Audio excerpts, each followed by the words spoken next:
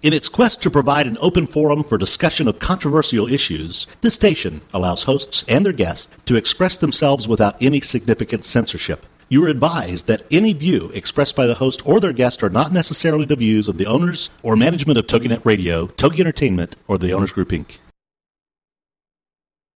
It's time for Motherhood Talk Radio, the most powerful voice in women's issues today, with Sandra Beck and Christy Holly. Ladies, Motherhood Talk Radio is here to give you a powerful platform by giving you interesting, inspiring, and influential information as you navigate everything from childcare to corporate formation.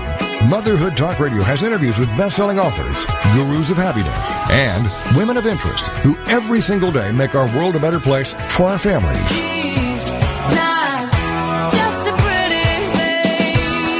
Motherhood Talk Radio, powered by Motherhood Incorporated, is on the air now. Moms, this really is your show. Motherhood Talk Radio. And now, here are your hosts, Sandra Beck and Christy Holly. Hey, mamas, this is Sandra Beck, and I'm here with Christy Holly and Rick Swanson. I bet Rick loves these shows, don't you? I think he does, more than he wants to admit. I don't know. Today is the preemie show, so we're going to talk about, having preemies, which I had two. I had no preemies. No, of course, the perfect mother. Why would you? Oh, you're so crazy like that. I know, but it's just so funny that your life is on paper so perfect. Perfect marriage, fairy lights at the wedding. Oh, yes. You looked really good on your wedding day, though. Yes, I did. Yes, you did look wonderful. I just love my wedding dress. I wish I could wear it all the time. In fact, I've actually seen you walking around with a vacuum cleaner. Look at me in my wedding dress. Just wait. Just wait. I'm going to get it down. Well, I think, one of the things that happens, especially in our country where we're so dictated by culture, the movies we watch, the TV shows we watch, it's really hard when a birth or a marriage doesn't go according to, the way society says it should. Yeah, it doesn't go according to plan. And you see a lot of them that look like they do. Right, Rick, weren't we talking about that? The people that put up that front that everything's perfect? Oh, yes, we talked about that. Well, we talk about it all the time, it seems like. Yeah. But especially in this town, when it's like you see everybody from the outside, and it's like, oh, yeah, perfect life. And then you start to get to know people, and you find things out about them, and you're like, wow, that's really screwed up. But, yeah. I think that's putting people up on a pedestal. It's not really fair to them either. No, but when we look at, I'm going back to my cynical point of people in general.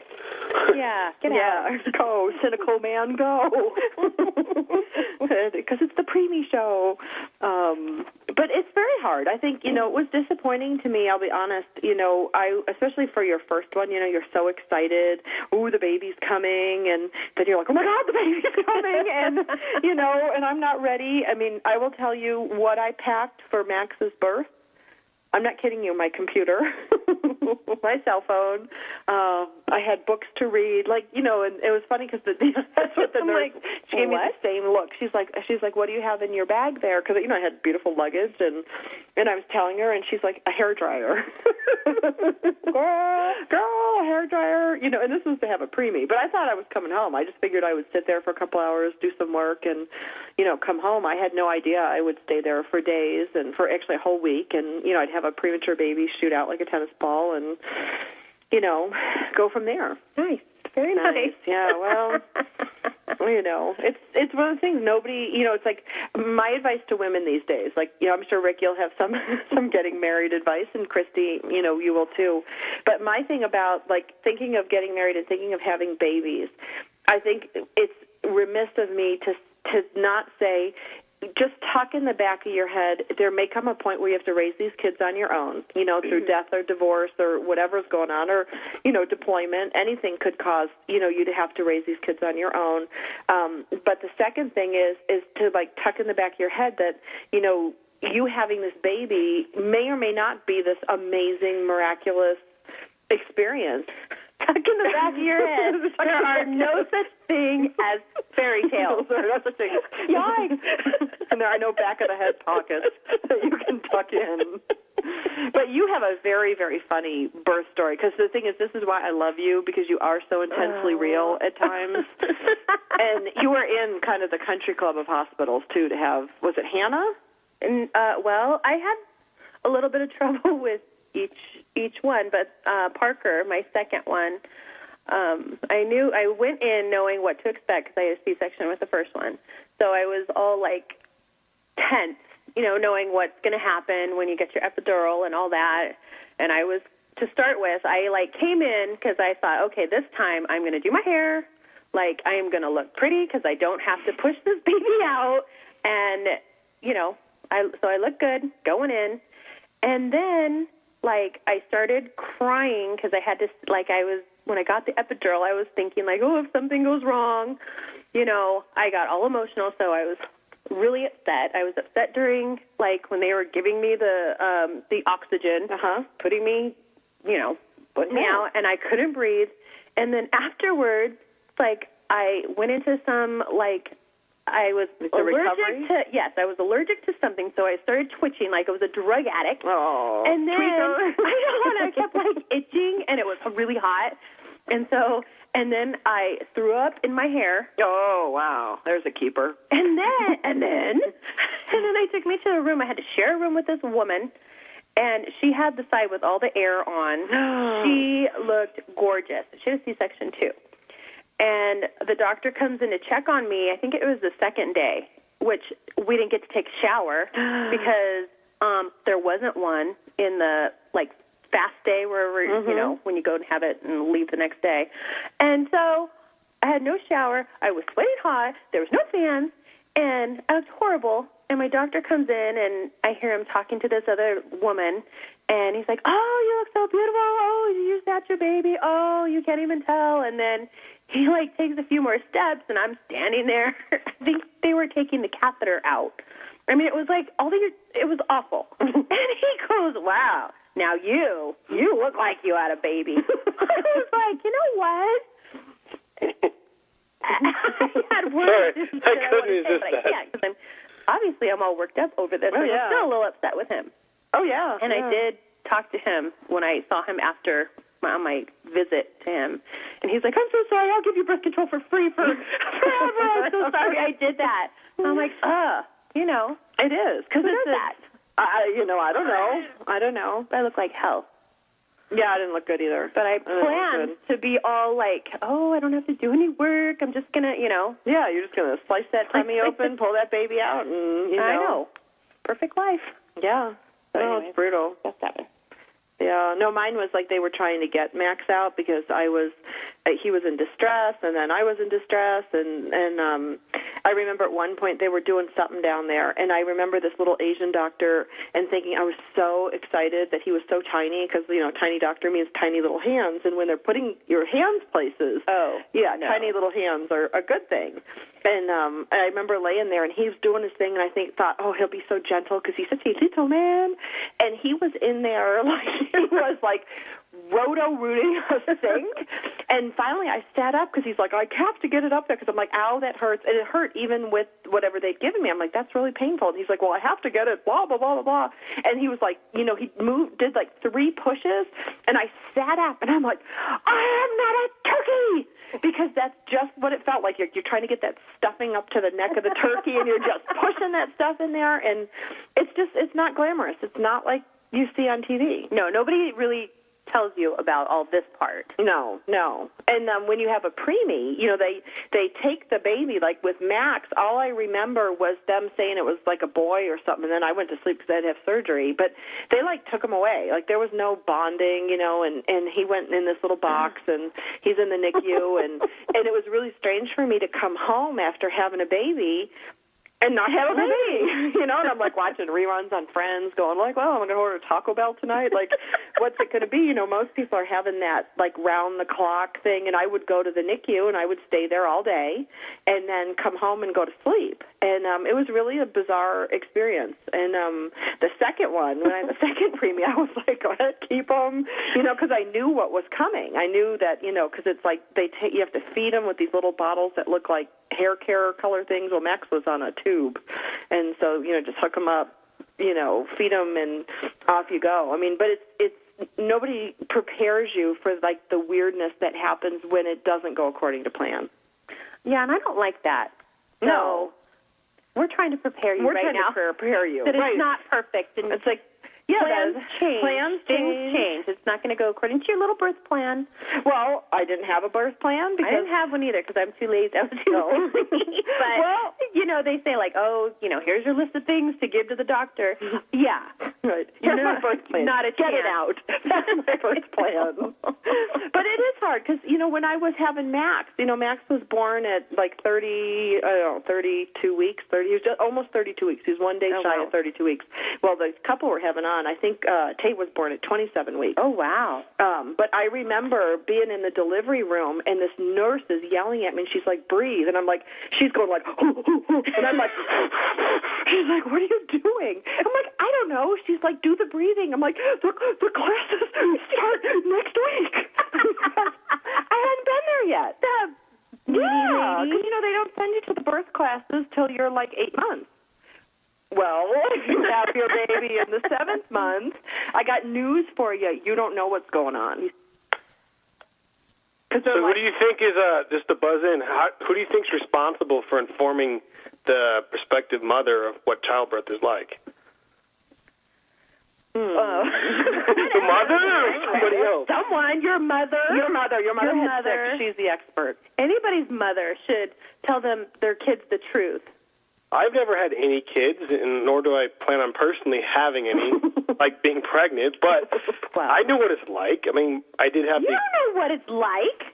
More or less, and 5 of them. I've seen some of the birth videos and stuff, and I don't even know why these clowns, some of these husbands want to film that crap. I mean, like, this is nasty. I've seen animals give birth, and it's not much better with people. Bloody, fluid, I have to agree with you. It's not noise. like it's a beautiful thing, but it's not that beautiful to see. It's a beautiful thing that you're creating a new life, but the process of getting that to that point, not pleasant, in my opinion. So pretty. Not so pretty. Well, we are Christy Holly, Rick Swanson, Sandra Beck of Motherhood Talk Radio. We are talking about premature babies. When we come back from the break, we are going to welcome Lauren and Tait Zimmerman of the Little Tait Foundation for Preemie Aid. I'm sure we're going to have some laughs and some giggles because they have 3 beautiful children and a big hospital bill. We're going to talk about that after the break.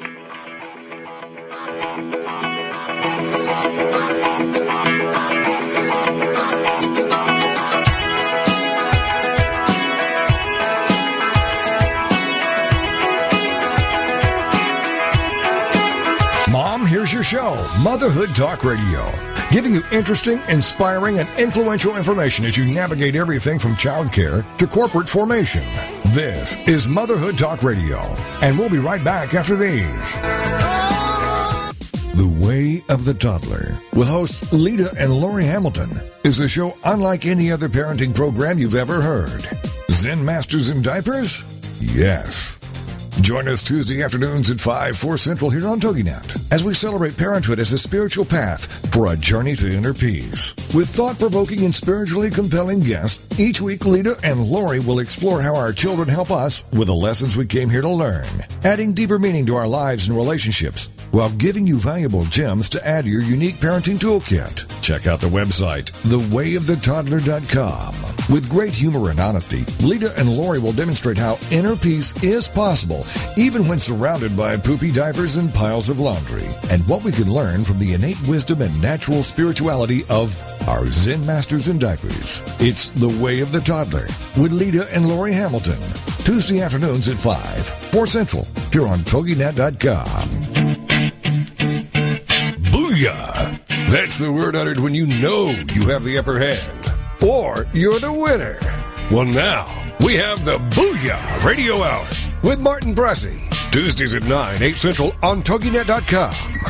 Martin's show is all about helping speakers and authors find their niche, create their brand, and achieve massive success. Each week, Martin will interview guests from around the world who have achieved tremendous success as speakers and authors. You'll find out who they are, what they do, and how you can follow in their footsteps to achieve incredible results.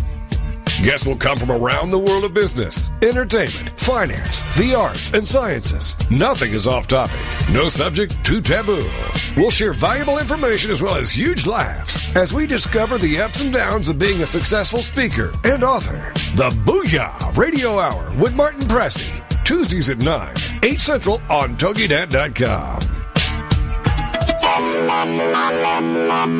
Welcome back to Motherhood Talk Radio, the most powerful voice in women's issues. For more information, check out the website, motherhoodtalkradio.com.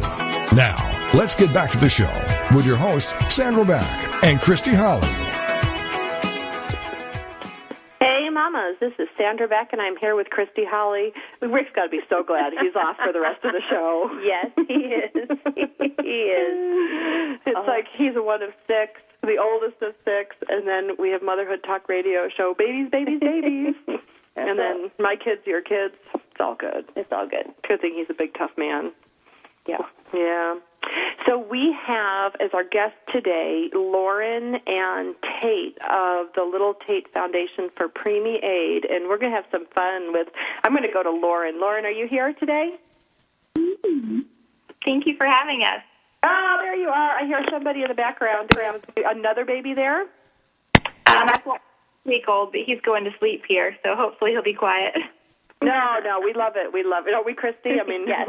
We've had, was it Wacky Did a Meltdown? Your kids were awful one show. Yes, but the boy, yes. I like it when other people's kids are not behaving. Me too. I mean, even happy. if they're just an infant and they're crying, it's like been there, done that. I know, it makes me happy. Yeah. So, Lauren, we want to hear your story. We'll get into the Little Tait Foundation for Preemie Aid a little bit later, but we want to hear your story. Sure. Well, let's see, Tait and I were married in May of 2008 and found out we were expecting a month later, and we're extremely excited. I went out of town to visit my family, came back at 27 weeks pregnant, and now where were you living at the time? Up here in Alaska. Okay. And I'm from South Carolina. So got married, moved up here, went to visit my family, and came back about 9 hours after Tait picked me up from the airport. I was in labor and ended up with an emergency C-section, being rushed into Anchorage, which is about an hour-and-a-half drive from our house, rushed in an ambulance there, and little Tait was born by emergency C-section at 27 weeks, and he weighed 2.5 pounds. He was 14 inches long, and initially we didn't really know if he had made it. I think when they pulled him out, Tait could see him, and I think they were trying to hide him from me a little bit, but Tait just told me, he just said he's really purple and didn't really say anything else. I think he might hear me. But he did make it, and he was actually breathing a little bit on his own, which is kind of rare for 27 weeks along. Of course, he did need lots and lots of breathing help over the next couple months, and he was in the hospital for 3 months. And we stayed, we actually commuted 120 miles round trip every day until the last 5 weeks when we were able to stay in a little room off of his room. And he had ups and downs, but finally did get out 2 days after his due date. So he was in the hospital from November 6th until February 6th. And we were in there for Thanksgiving and Christmas and all of that. So it was definitely an experience, and was really something strange too. Like when you look back on it, like it's just not like anything you could ever possibly imagine or expect.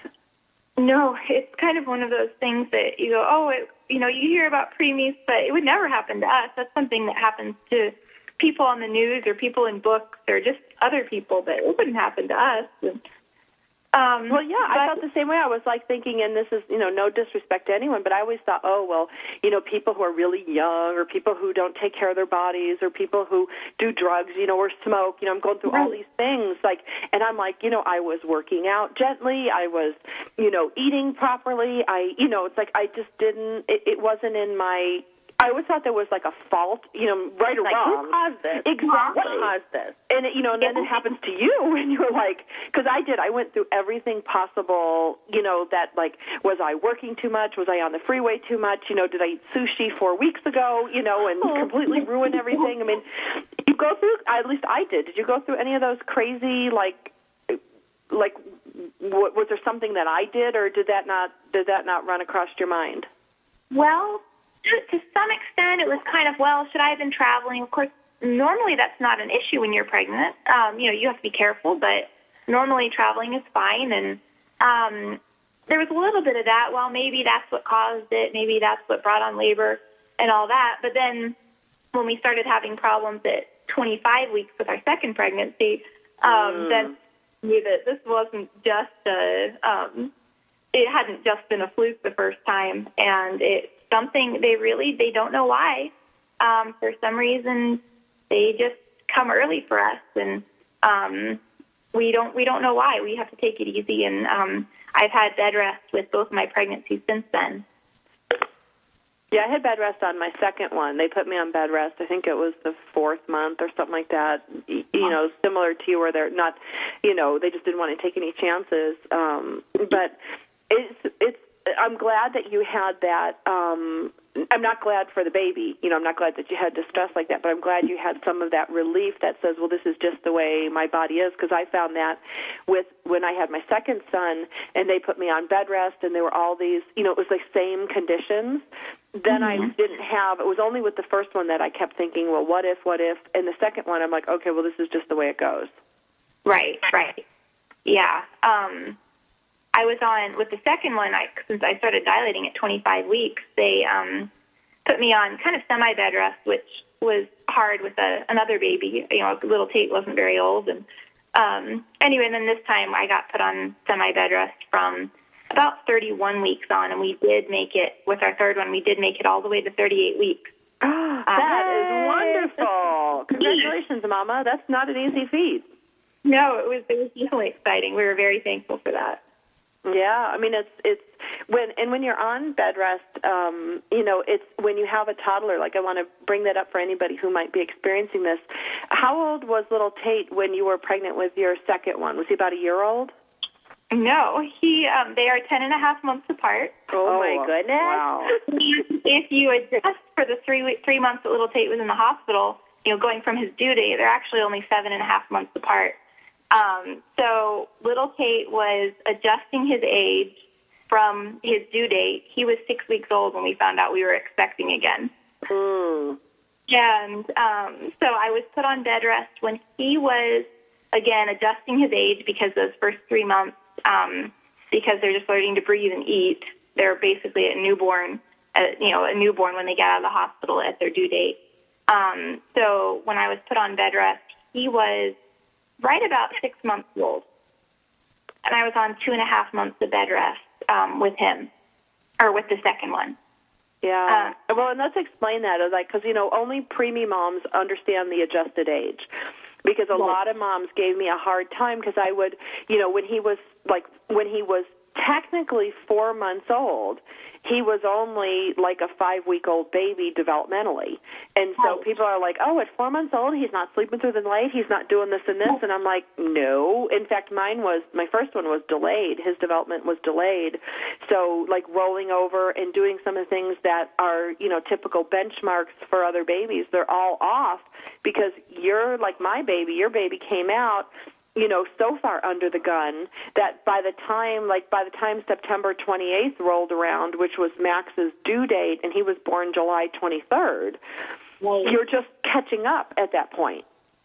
Right. So, you can't say, well, I have a 3-month-old, because you really don't. You have a 1-day-old if he was born when he was supposed to be born, because it's not like a couple weeks here and there or even a couple days. It's months.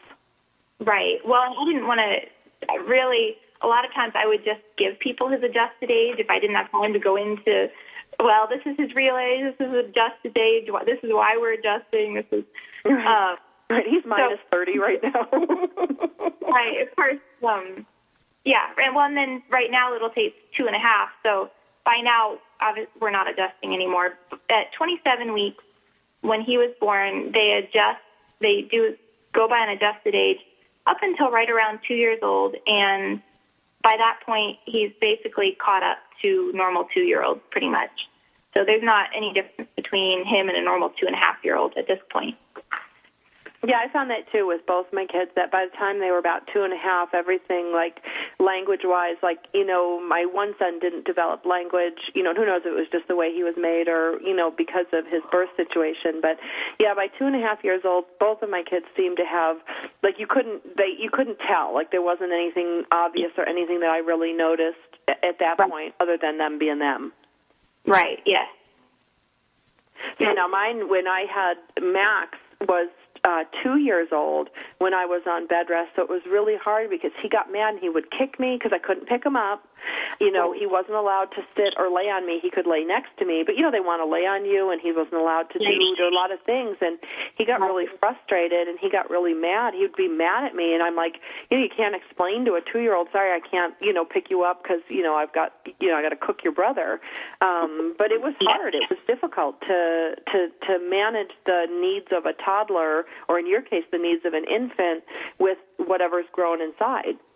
Right, exactly. And that was always hard. This time when I was on bed rest, I had about an 18-month-old and a 2.5-year-old. And it was hard explaining, I can't pick you up. Fortunately, the 18-month-old was fascinated with walking and holding my hand, so that was a good thing. And but yeah, it is hard balancing taking care of the older ones and the one who's not born yet.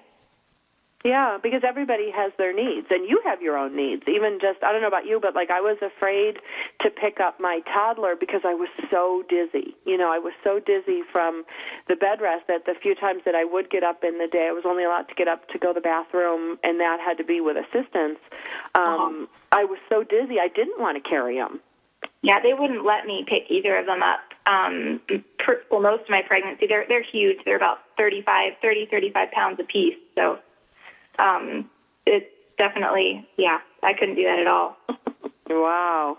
Well, we are here today with Lauren Zimmerman. We're going to welcome her husband, Tait Zimmerman, coming on next segment.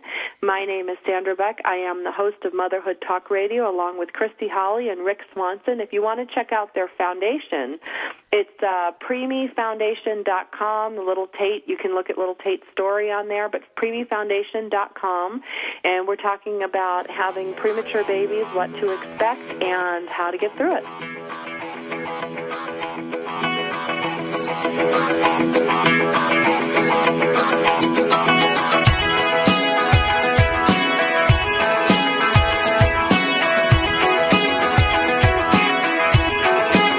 Mom, here's your show, Motherhood Talk Radio, giving you interesting, inspiring, and influential information as you navigate everything from childcare to corporate formation. This is Motherhood Talk Radio, and we'll be right back after these. Homeschooling? Have questions? Get your pen and paper ready. It's the sociable homeschooler, Vivian McNinney. Fridays at 5, 4 Central on TogiNet.com. After a handsome blue-eyed Texan fell in love with Vivian at the Victoria Station in London, she found herself at DFW Airport with a tiny suitcase and a snazzy little duffel bag. Well, 25 years later, she is now happily married to that blue-eyed cowboy. They have 4 grown children, ages 24 to 18, who became willing guinea pigs when she unwittingly stumbled upon the world of homeschooling. Wildflower Academy flourished for 15 years. They survived and thrived, and you can too. Vivian will be covering a wide range of issues that face homeschoolers. What do you do with kids in the summer? How to set up your one-room schoolhouse? How obedience is paramount? And what to do with those snakes? Plus, you'll be sharing ideas and insights that she gleaned from other homeschoolers. So join us for an engaging hour with the sociable homeschooler, Vivian McNinney. Friday afternoons at 5, 4 Central on TogiNet.com. Have you heard? The pages of American Patchwork and Quilting magazine come to life on our new weekly online radio show, American Patchwork and Quilting. Join Pat Sloan, our blogging and quilt designer host, as she talks about the latest trends, ideas, and inspirations. Her guests include quilt pattern designers, authors, quilt shop owners, and our editors. All quilters, just like you. Call in with your questions. Get quilting tips from industry experts. Learn about free patterns. Hear behind-the-scenes stories from our magazines, American Patchwork and Quilting, Quilt Sampler, and Quilts and More. Get the scoop on free stuff and find out more about the best independent quilt shops in North America. To listen to a live show, tune in Monday at 4 p.m. Eastern. Just log on to allpeoplequilt.com/radio. To hear past shows, go to iTunes and search for American Patchwork and Quilting Radio. We hope you'll join us because we know that quilting changes everything. Welcome back to Motherhood Talk Radio, the most powerful voice in women's issues. For more information, check out the website, motherhoodtalkradio.com. Now, let's get back to the show with your hosts, Sandra Beck and Christy Holly. Mamas, Christy and I are talking on the break about breastfeeding, and we were talking about, I was telling her with a premature baby, mine misfired. I only had one breast that produced milk. The other one, I called the dud. The dud breast. But mine never got really big.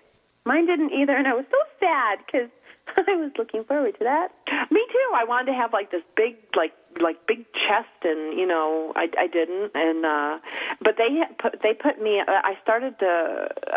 They had me pump. They had me do all these things. It was brutal because it's too early, and Max was born obviously before he could suck and swallow, the coordinating of suck and swallow. So it's what they do to you in the hospital is just. It's crazy because this one nurse would come in. She's like, you have to breastfeed. And then another nurse would come in and go, no, you don't. And I'm like, I'm so confused. I'm just going to put a pillow over my head and play with the buttons. Well, I just think breastfeeding is a natural thing, and it's awesome. It's great. It's wonderful, but it's not easy. Some people, it happens right away, but it's not an easy thing to do. I'm just saying that. It isn't, and it's not, and if your baby is premature, your milk doesn't let down like it's supposed to because you didn't go through, the full birth process, and Lauren, I don't know if you feel comfortable talking about this. Did you have trouble with that with your birth?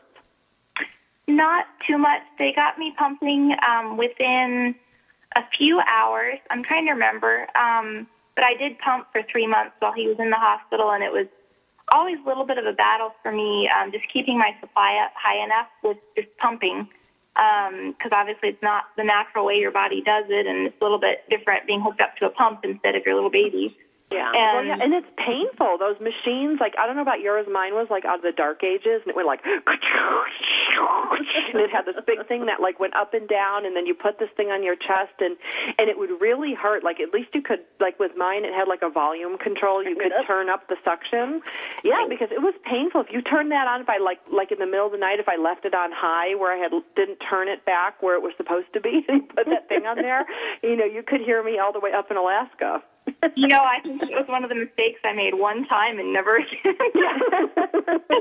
Yeah, because you start out when you pump on a machine, for those of you that don't know, you started, it's like a toaster, you started on 0, and you turn it up over, as you get flowing, and it, comes out. But if you don't put it back down to 0, next time you put it on there, you're right, Lauren, it's the mistake you make once. It's all these crazy things that happen.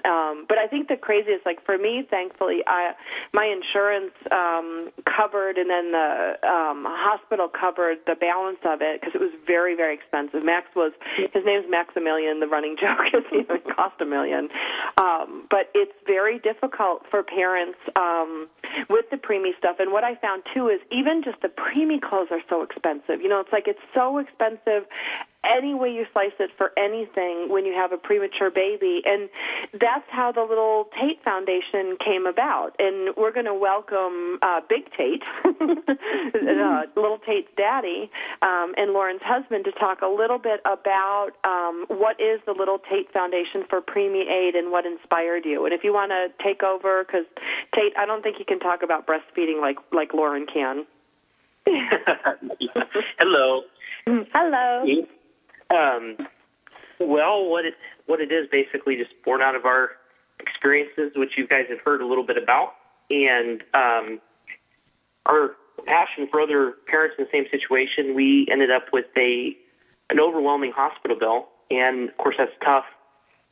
Going through everything and right in the middle of it, knowing that you have this huge hospital bill stacking up. Ours ended up over $900,000. Yeah. And so we were able to raise money to pay off the doctor's portion of that within a short time period through help of others in different ministries. And from there, we basically are now making payments on the rest. And so what we put together is an organization that will basically help the families of preemies that have overwhelming financial needs to meet those needs. It's a lot. It's a lot because you have, like, I don't know about you guys, you probably felt the same thing with me, and I don't know, you guys are different, but, like, when I would go into the hospital to visit Max in the NICU, there was a part of me that was completely divorced from the whole situation. It was so hard for me because I was like, God, is this child going to live? Am I going to, did I mess up? Because I had fertility treatments to have this baby, so there was all this guilt going. Like, I forced something that wasn't natural. And, but I, like, kind of blocked out. Like, I think he was probably 6 months old, chronologically 6 months old, not from his birth, not adjusted, like, if he was born properly, and then 6 months from there, before I finally could let myself go enough to be like, oh, I love you, like, you're my little baby. I was just kind of frozen up until that point. But then to add on, crushing medical bills on top of that is just unreal. Mm-hmm, yep. It's definitely, it's one of those things you really, I would go back and forth, and there would be certain points I'd let it get to me, but overall I was able to just realize there's nothing I can do about it. I need to enjoy this little guy here and do what I can do and just get through this. And ultimately, God will work things out, and we'll just have to do the best we can. That's right. I know that sounds like such easy advice, for parents, but there is a point where you just kind of have to let go and go, okay, it's going to be what it's going to be, and I'm just going to go with it and kind of go with the flow. But Tait, what's your best advice? And I'm going to ask you this, Lauren, so you have a moment to think about it. But what is the best practical advice that, Tait, you have for dads that are going through a similar situation? And then, Lauren, I'm going to go to you for kind of your best piece of advice for moms going through this situation. Okay. Basically, starting with one of the big things I think any dad through this process is going to find is that the mom's a little bit distracted. You think?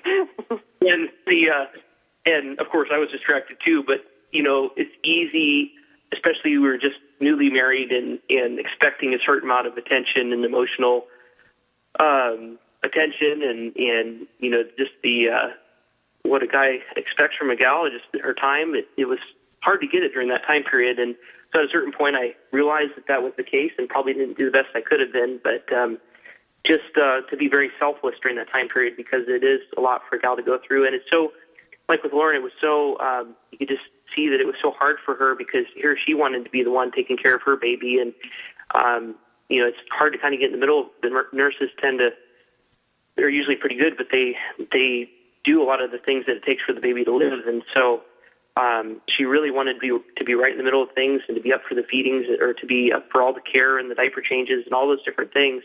To be involved in very little sleep. You just can't. I mean, there's certain things the nurses have to do, and I know exactly, Lauren, what you probably felt like. Sometimes I felt stupid standing there, sometimes I felt mad, sometimes I felt helpless. It's just not at all what you expect. And Tait, I'm so proud of you to stand up and say to the dads, I mean, Christy and I are all excited That's over huge. here. That's huge. Well, I don't mean to admit that or say that.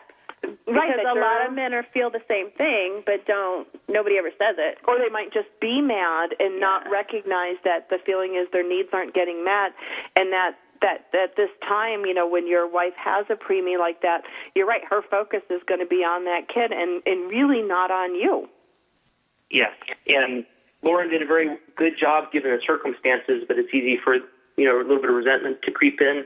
Just as part of human nature, just her eyes and ears are just on the baby, and every day is a new day, and you're just wondering, is the baby going to make it? So, just being selfless it's definitely hard given that situation. And the hard thing is, I could tell myself during that time period, okay, don't resent anything, don't be too needy, don't expect that she's going to be able to spend time with you, or things are going to be the same as they were before, but still, it tends to creep in a little bit. So, well, you're human.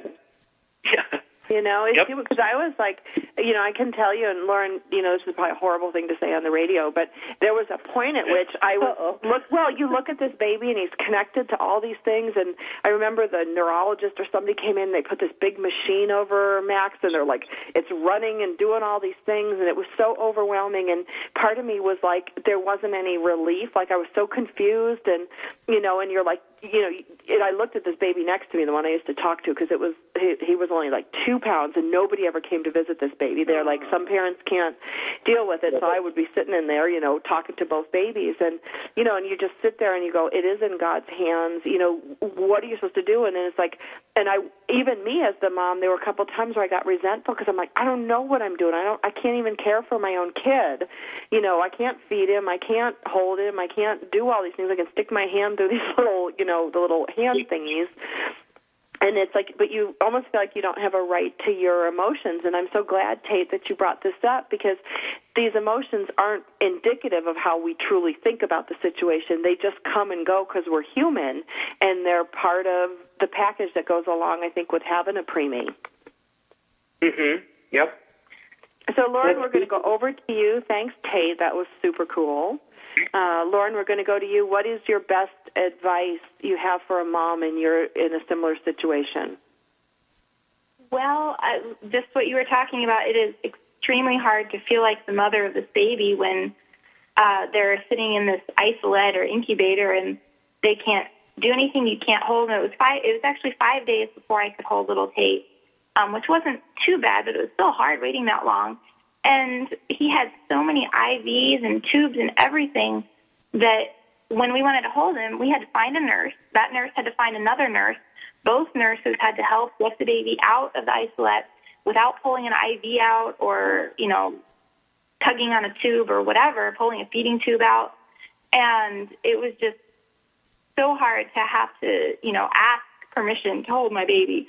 And sometimes he wasn't stable enough. Sometimes we'd be holding him and his saturation would just keep dropping. His oxygen levels would just keep plummeting, and we'd have to just put him back. And the other thing is, when he'd have his apnea events, which are very common with preemies, they just forget to breathe. They're too little. They're not supposed to be breathing yet. They just forget to breathe. Their heart rate drops. All the sensors go on, and then it's the noise. And that's the time, here when your child's not breathing, that's when you have to step back and let somebody else come and try to, get them breathing again. And that's very against. I'm going to have to cut you off, but we're going to talk about this when we come back from break. But it does go against everything that's in you as a mom to hand over your baby to somebody else when your baby's in distress.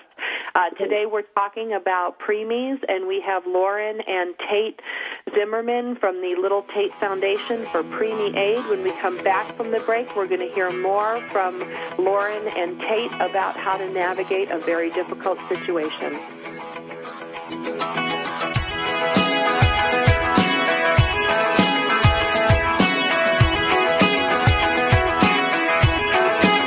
Mom, here's your show, Motherhood Talk Radio, giving you interesting, inspiring, and influential information as you navigate everything from childcare to corporate formation. This is Motherhood Talk Radio, and we'll be right back after these. The American Rock and Roll Countdown with Alex Bryan.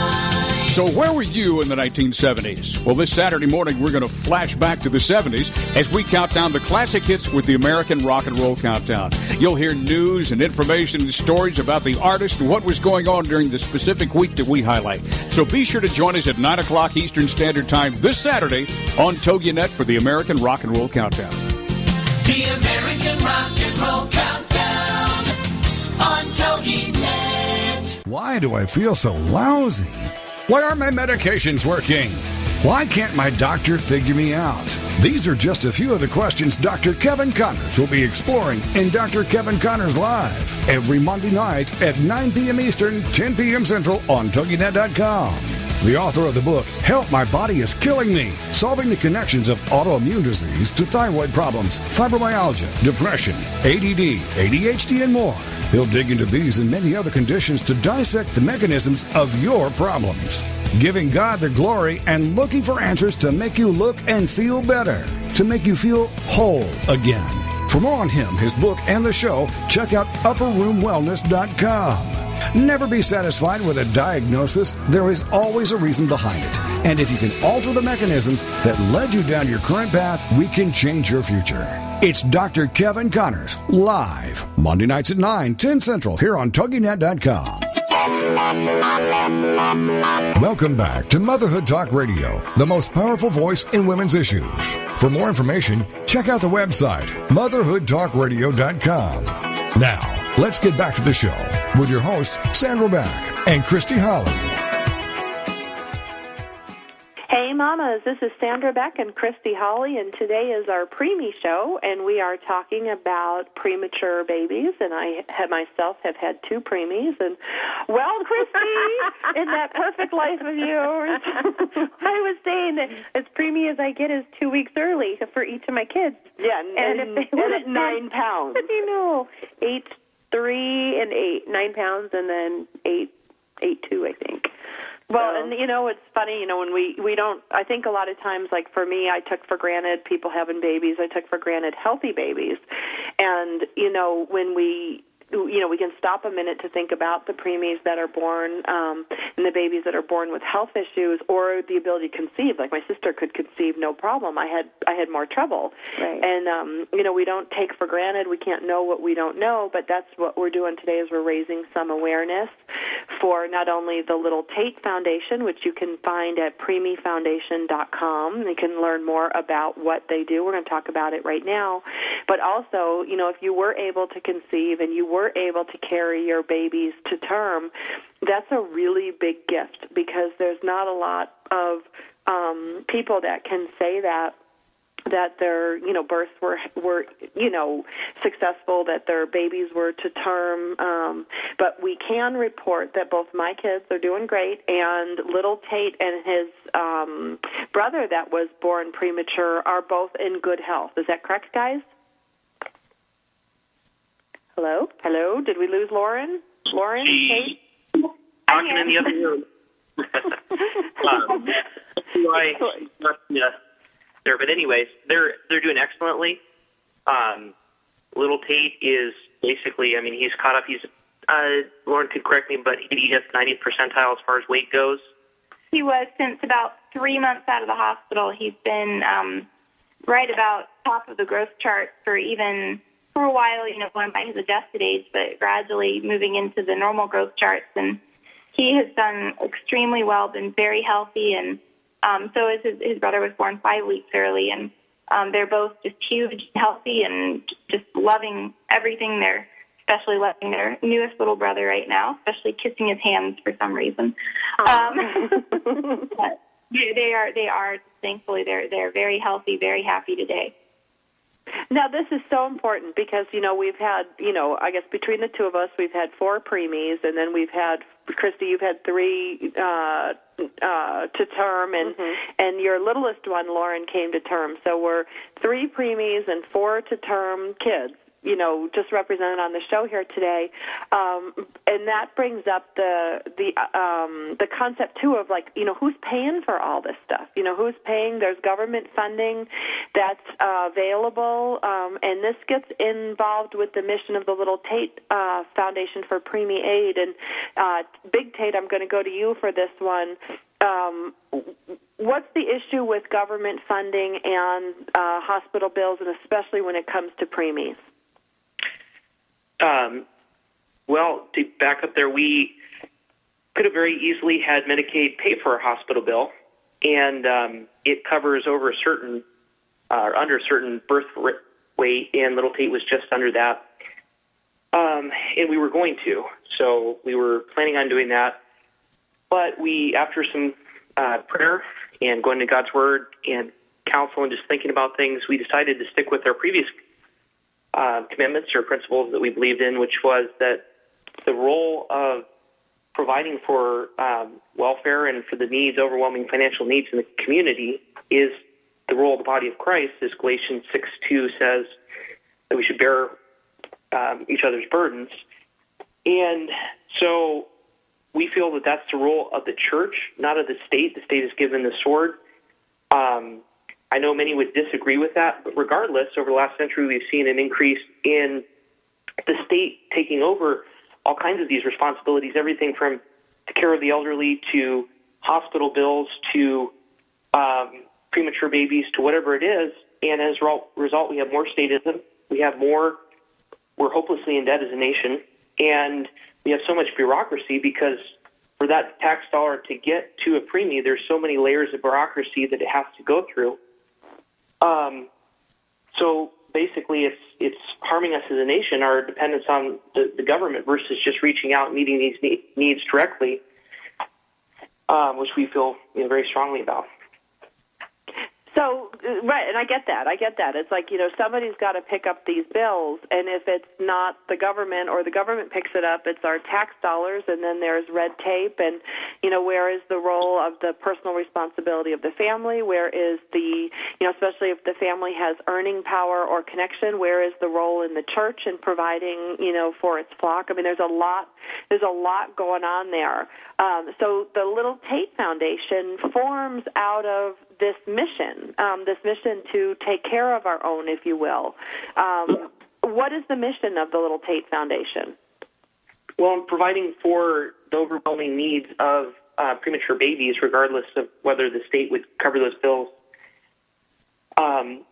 Basically, we're providing a third option. There's basically two options in existence that we could see when we went through our struggle, and that is either you make enough money that you can pay for it, which is very unlikely with a lot of these bills. $900,000 bill is even a lot of the hospitals won't spread that over a period of time. And the other option is a lot of people just go bankrupt or we turn to the government. So what the Little Tait Foundation for Preemie does is provides a third option. And so what we do is we find or we have families come to us, and those families have these overwhelming needs. We help fundraise for them, raise money, support. We spread the word, and so we get really good at spreading the word, raising funds to help meet these overwhelming needs. And it's actually amazing what a lot of people giving a little bit does. It's true. I mean, when you see, some of the different foundations and, you get, 100,000 people just giving $1 or $5, that's $500,000 raised, for a foundation. How does it work? Like, if there's a family in need, what happens? Like, what do they do? Basically, they would contact us or we would contact them if we hear about them. And then the next thing is we would go through and we'd interview them. And some things we'd want to see is, first of all, are they putting what they can throw at it into it? Somebody's able to cover a bill. We don't want to step in there necessarily unless it's an overwhelming situation. Then we go through, why didn't they have insurance? In our case, we were a newly married couple. We were planning on getting insurance before the baby came, just procrastinated, didn't do it. And even if we had at that point, it would have taken 8 months to really kick in typically. So there's a period of time in which it takes for to kick in to cover those larger... Right, to cover the pregnancy. Usually it's a year. Most of the time you have to be insured for a year before you'll get any pregnancy benefits. Right. So then we basically strongly urge them, or one of the requirements actually is that they would join. There's either an insurance program or preferably we like Samaritan Ministries and some Medishare programs such as that. And so we go through that process to make sure that it's not going to happen over and over again. This is a huge burden. And then from that point, we brainstorm. We get it out on Facebook, through our network of fellow believers. Thankfully, I've worked with some different ministries and developed a network there. And just radio shows like this, just getting the word out and raising money for their needs. Now, what's the status of Little Tait is 2.5 now. What's the current status of his hospital bill? It's currently reduced down to just under $300,000, and because of the income I make, we're able to pay it off on a monthly basis, and that's the goal. There may be points where we need to ask for some help, but more or less, I think we can handle that payment, and so we've cut it as low as we could. And we don't use the LTFPA is not for our personal use, so.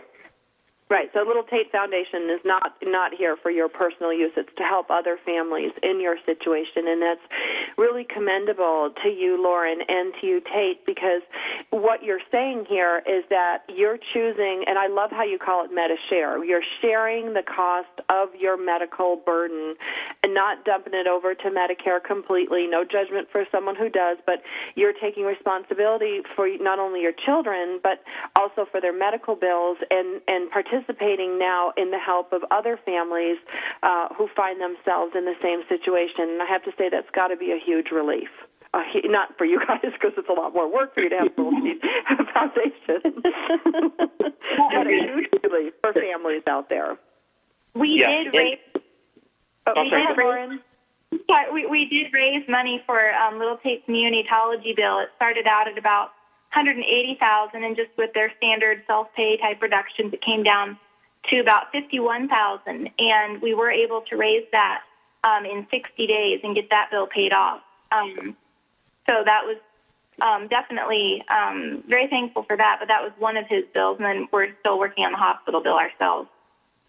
Well, you guys, I am really proud of you, and I'm really proud of what you stand for. That you guys shoulder this burden with 3 kids. I'm so thrilled to have you on the show today. The foundation, if you guys would like to learn more about it or you would like to donate money, is preemiefoundation.com. This is to help premature babies that parents have accrued exorbitant medical bills, and I'll tell you, they do run up quick. I mean, neither of my kids was cheap, and I was insured, and it still was a lot of money out of pocket.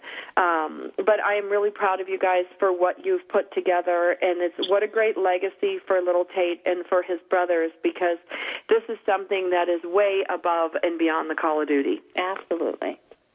Absolutely. So we've got about a minute to break. Lauren, I'm going to go to you quickly, 30 seconds. Your best piece of advice to a mom who is in the NICU today. That is, do what you can for your baby, and it will help you feel like a mom. I did my laundry. I did laundry for him. I brought in my own blankets, his own clothes, instead of using the hospital ones, and I pumped milk for him, and it really just made me feel like I could do something for him and I could take care of his needs. Oh. That is amazing. What a beautiful sentiment. Well, my name is Sandra Beck. I'm the host of Motherhood Talk Radio along with Christy Holly and Rick Swanson. Today's show will be available on iTunes. It is also available on TogiNet.com for those of you that didn't live stream. You can also head to MotherhoodTalkRadio.com and pick up previous shows and today's broadcast if you missed the beginning. Our guests today were Lauren and Tait Zimmerman. They are parents of 2 premature boys and 1 healthy, bouncing baby newborn. Check out preemiefoundation.com and make a donation.